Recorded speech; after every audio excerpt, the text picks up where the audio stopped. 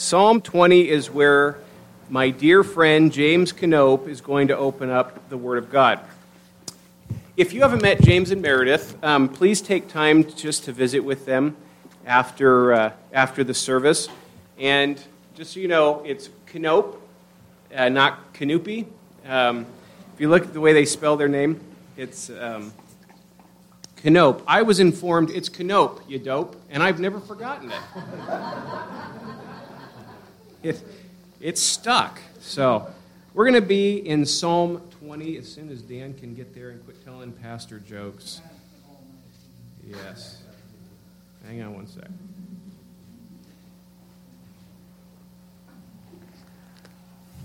Psalm 20. May the Lord answer you in the day of trouble. May the name of the God of Jacob protect you. May he send you help from the sanctuary and give you support from Zion. May he remember all your offerings and regard with favor your burnt sacrifices. May he grant your heart's desire and fulfill all your plans. May we shout for joy over your salvation. In the name of our God, set up our banners. May the Lord fulfill all your petitions. Now I know that the Lord saves his anointed. He will answer him from his holy heaven with the saving might of his right hand. Some trust in chariots and some in horses, but we trust in the name of the Lord our God. They collapse and fall, but we rise and stand upright. O Lord, save the King. May he answer us when we call. Father in heaven, Lord, we turn our attention to your precious, holy, inerrant, inspired word. And God, we want to give appropriate reverence for the truth. God, this is what you have spoken. This is what we are desirous to hear from. And God, you have graciously brought a bearer of the word from another local church to come and share. And Father, I ask for your blessing on my brother James as he stands before us, exalting Christ and declaring the good news of the gospel from this psalm. I pray, Father, that you would give him just great joy in the ministry of the word. Any fear or nervousness, Lord God, I pray just take away. Free him to declare the greatness of our God. I pray and ask this in Jesus' name. Amen. Amber and I have really grown to love, Meredith, but James is married to her, so he's here too. And so, brother, if you would, come and open the word. Well, and thank you for allowing us to be here this morning and me to speak. Whether you had a choice in it or not, I don't know. But this is our, I think, third time here. Dan, is that Amber? Is that right? Third.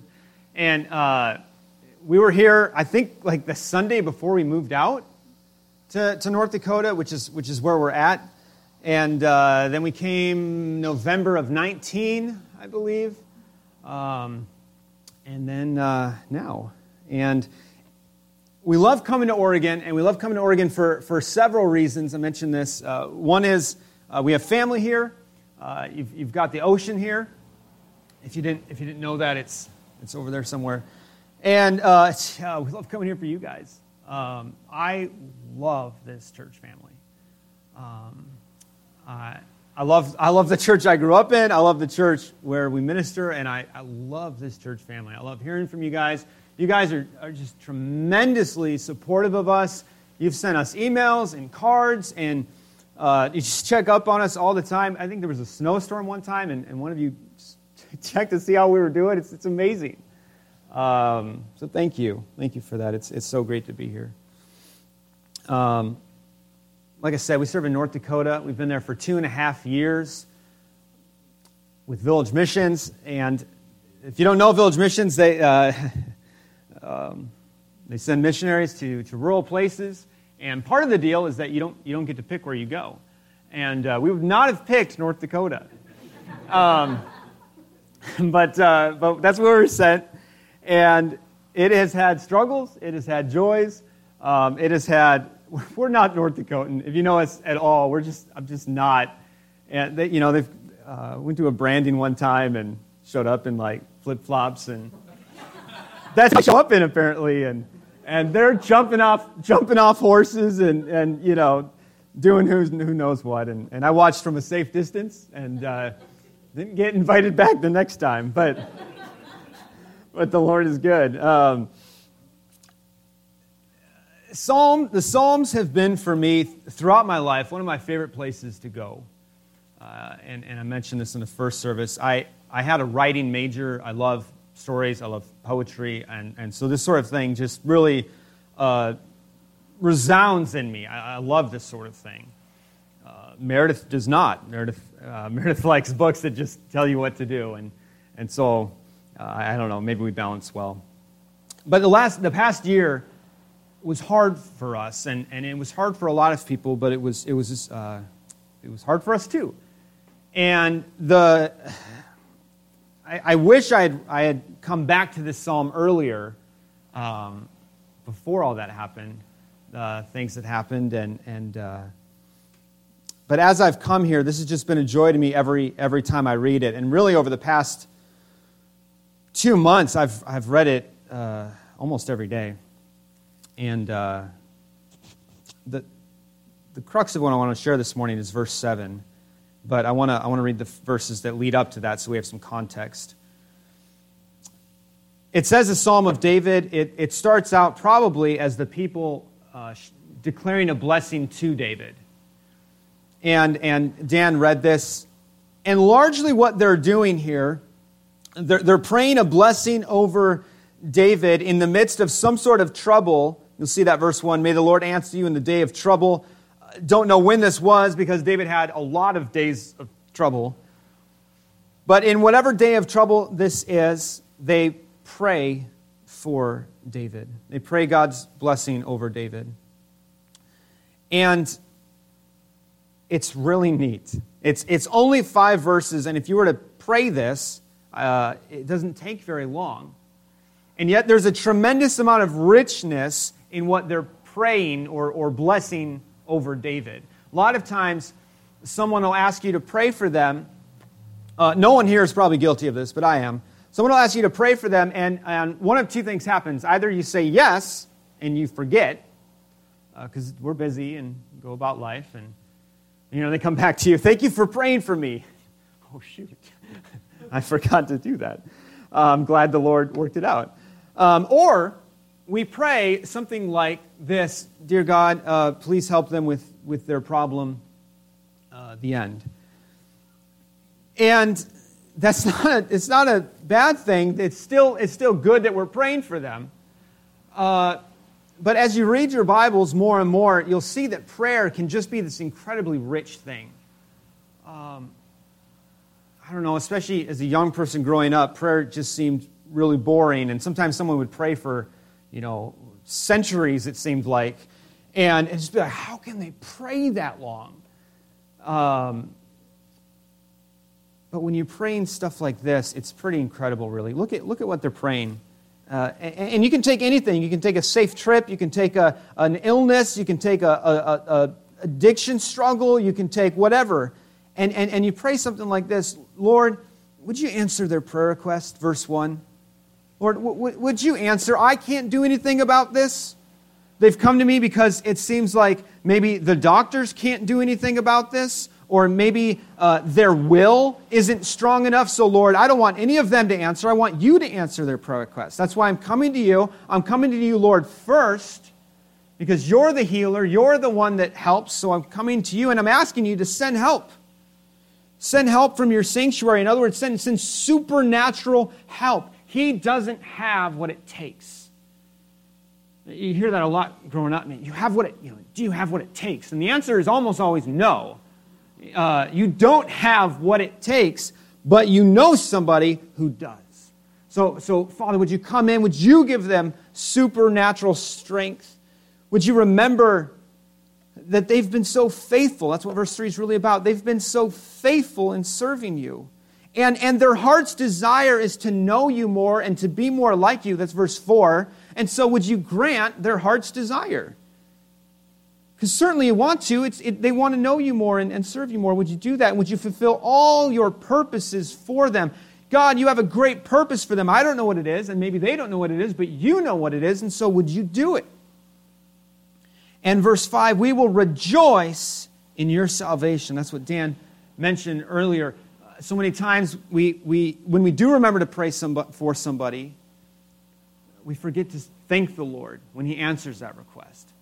So they say, we will rejoice in your salvation, in your saving. When you answer, Father, we won't say, oh, thank goodness this worked, or they ended up figuring it out, or circumstances changed. No, you saved them. And thank you. In the name of our God, we will set up our banners. May the Lord fulfill all your petitions. In other words, it's a very God-focused prayer.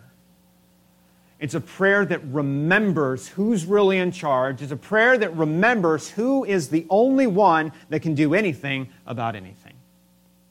So that's the prayer. That's the blessing that they have over David. And hearing this, David replies in verse 6, now I know that the Lord saves His anointed.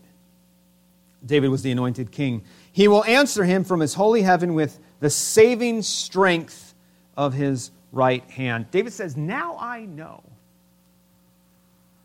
Why does David say, now I know?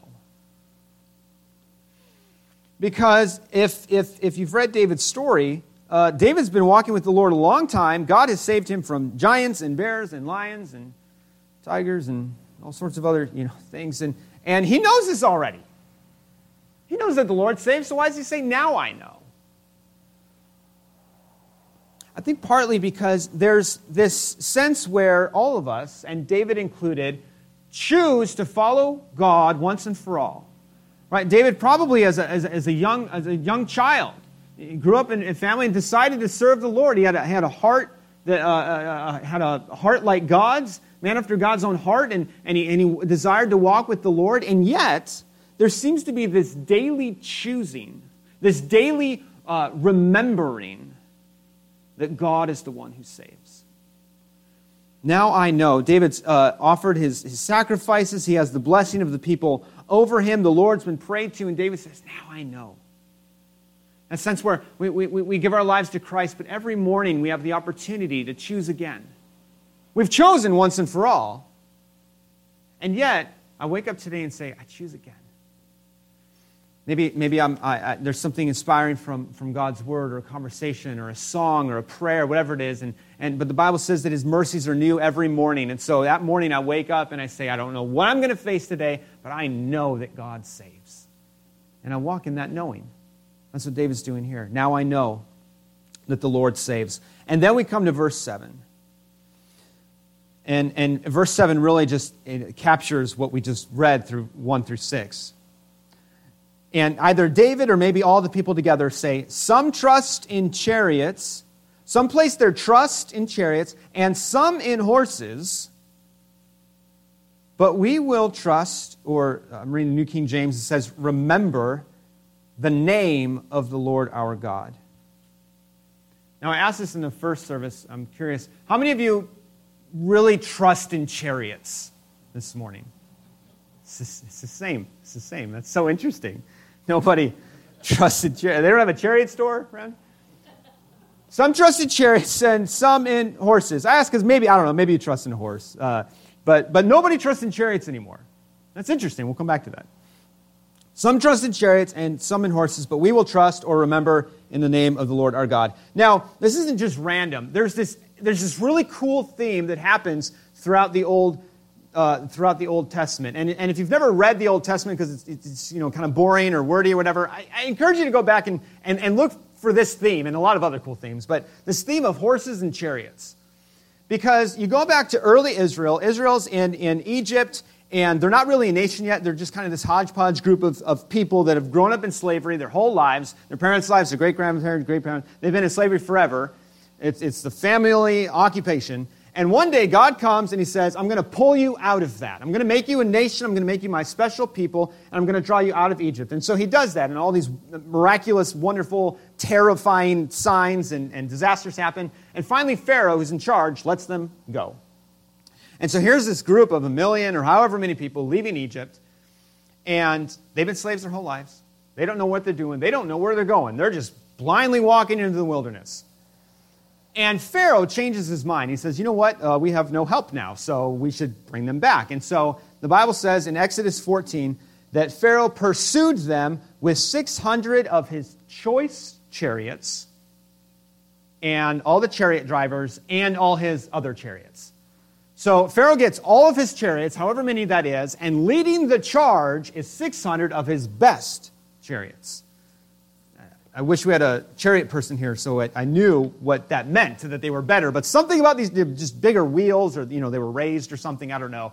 But they're coming out with all these chariots and all these horses. And the children of Israel have no way to defend themselves.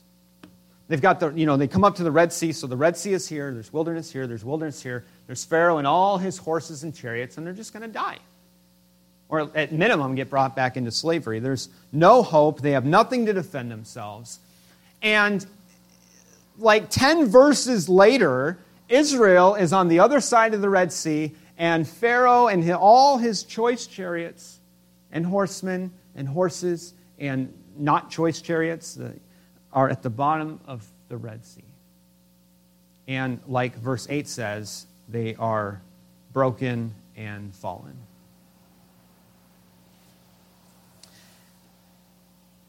And Israel did nothing. God, if you know the story, God parts the Red Sea, they walk through, that's it. God closes the Red Sea. Israel did nothing but just obey God. And so in Deuteronomy, some time has passed. Moses is an old man, he's about to die, and he's kind of given Israel a pep talk before they go into the promised land. And he tells them, when you see horses and chariots, in other words, when you see people more powerful than you, do not be afraid. God will fight for you. And this ought to have brought in their mind a remembering of this story at the Red Sea. When you see them, when you are in this situation, when your back is against the wall and you've got no hope, the odds are stacked against you, do not be afraid. The Lord will fight for you. He tells them this because it happens again. In Joshua, Israel has started to take the land. They've started to take the southern land, and one of the kings from the north gets a whole bunch of other kings, and he says, hey, let's fight these Israelites and destroy them once and for all. And they all say, yeah, let's do it. And they come, and they come to battle against Joshua, and they've outnumbered them. And in Joshua 11, it says they had many horses and chariots. It says many, it doesn't say how many, so maybe there were too many to count. But there's horses and chariots everywhere. And Israel's still pretty new at this whole conquering thing, and they've never been that good at it. God just fights for them. And they see all these horses and all these chariots, and God comes to Joshua with a game plan for victory. And he comes to Joshua and he says, Joshua, we've been working at this. Your men have been training hard. What I want you to do is you're going to come around this side, and then they're going to come around this side. No, God says, don't be afraid. I've already fought the battle for you. It's already done. You just basically go live on replay. I've already defeated them. There's no grand instructions. God just says, basically, remember what I did last time. I'm going to do it again. And that's exactly what God does. More time passes. You get to the book of Judges and the story of Deborah. Another awesome story. Sisera is coming, and he's got his armies coming after Israel. And Israel doesn't even have a good leader at this point. It's Barak, who doesn't even want to lead. And it says that Sisera came with 900 iron chariots. So we've got more chariots than Pharaoh even, and these ones are iron ones. They're souped up, better chariots, and they're coming against them. And God tells Deborah, arise, the Lord has already won the battle.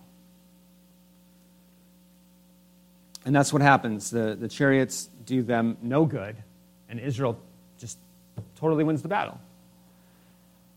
It doesn't matter how many, the theme, if you haven't caught it, no matter how many horses there are, no matter how many chariots there are, it's never enough. They're never high-tech enough. Horses and chariots, every time, no matter how good or grand they are, every time they meet God, they're worthless. they disappoint. The theme you see throughout the whole Old Testament is people trust in all sorts of things other than God, and it never works out for them. And yet they continue to do it. Jeremiah 9, Jeremiah warns the people, don't trust in wisdom or might. Don't trust in what you know. Don't trust in how strong you are. Why? Because it might get you some places, but when you meet God, it won't be enough. Matthew 6, Jesus warns against wealth. Don't trust in wealth. Money can get you places. But when it meets God, it just turns to ash and rubble. Matthew 19, a rich young ruler comes to Jesus and asks how he can inherit eternal life. And Jesus says, go, sell all that you have and follow me.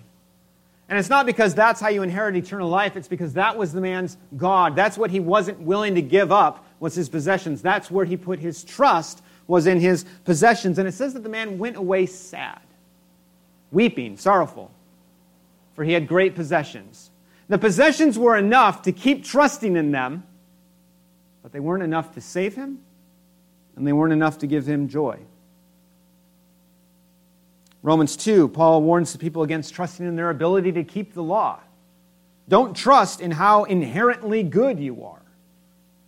It says, same chapter, don't trust in your ancestry. Just because your parents were so-and-so doesn't mean anything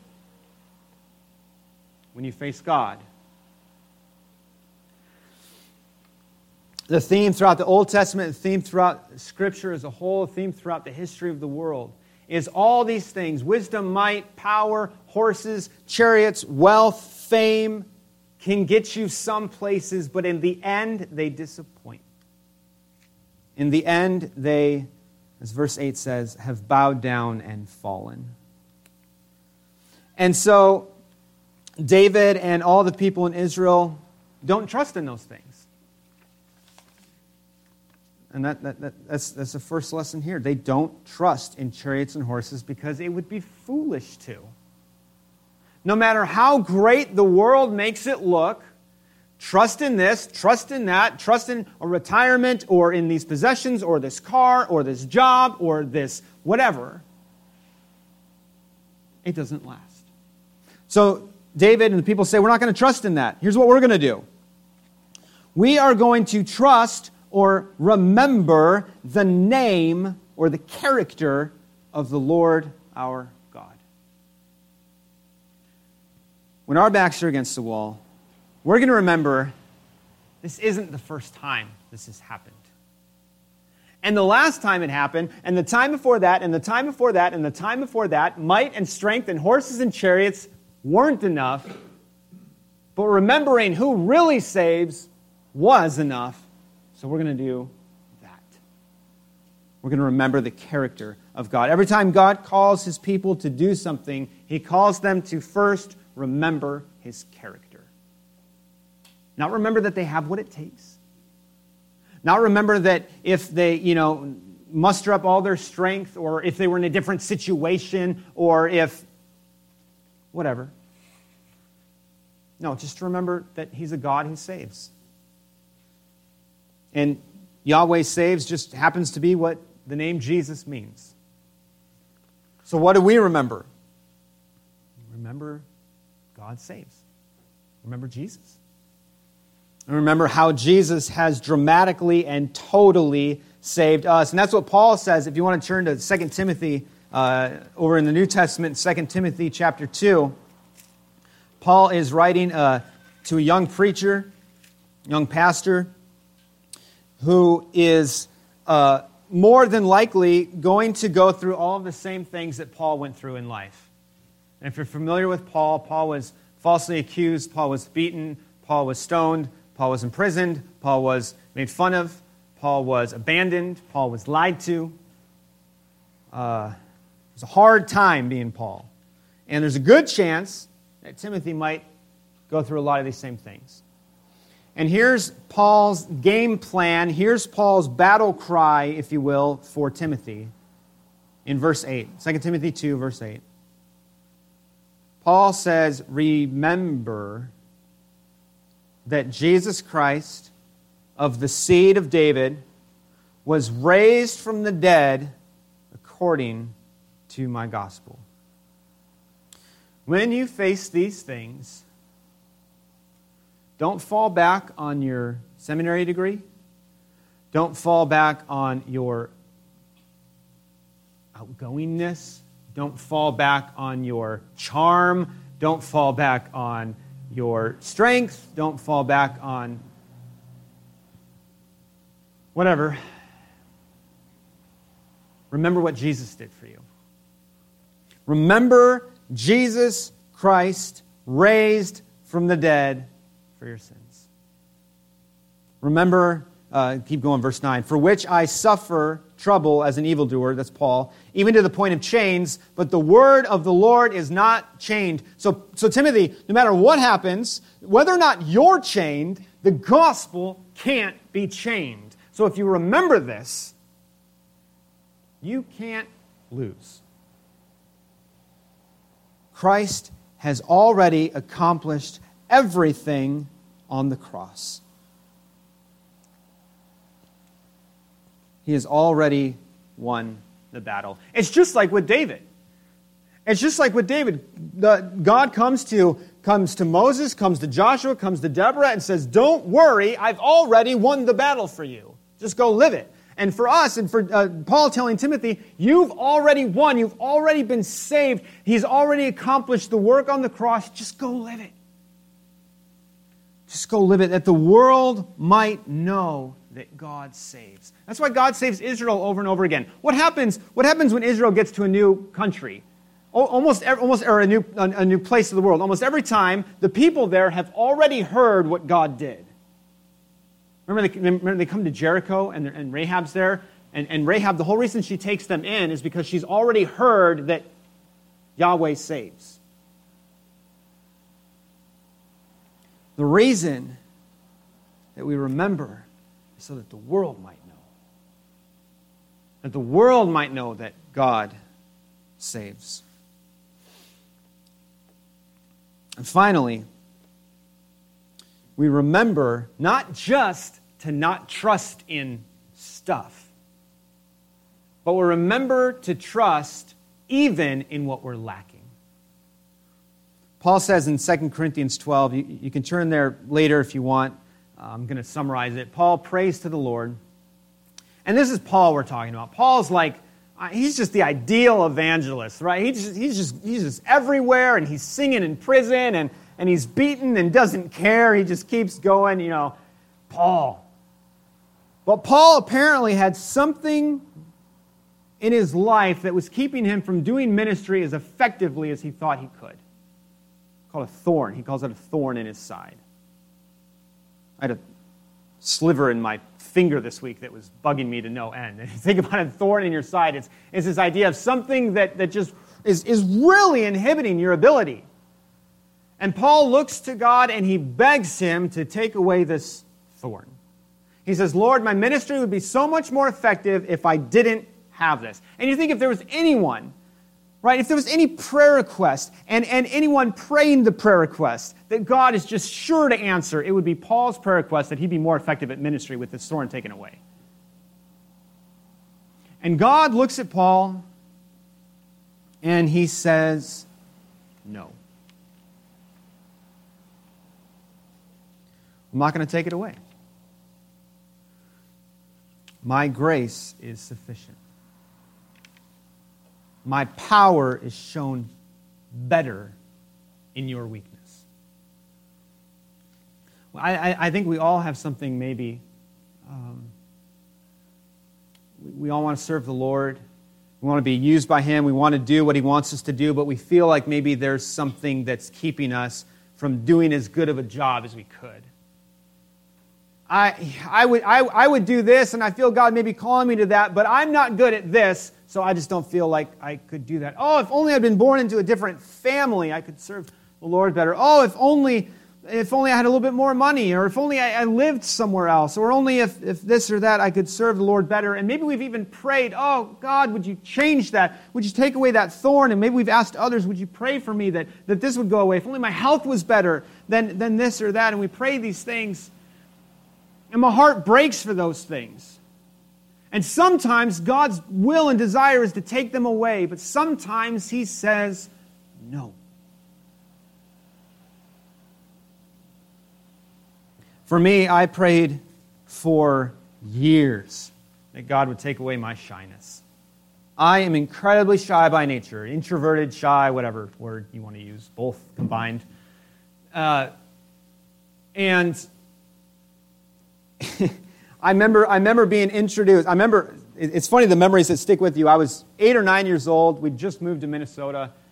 And I'd already gained a reputation for being the shy kid. And someone introduced me once to somebody else, and they said, "This is James, he's shy." And I just remember, he didn't even give me a chance. Now I have to be shy, or, you're a liar. And I was just so shy. And I felt from a young age that God might be calling me to be a pastor. And I put it off. I put it out of my mind for the most part, just because there's just no way. I'm too shy.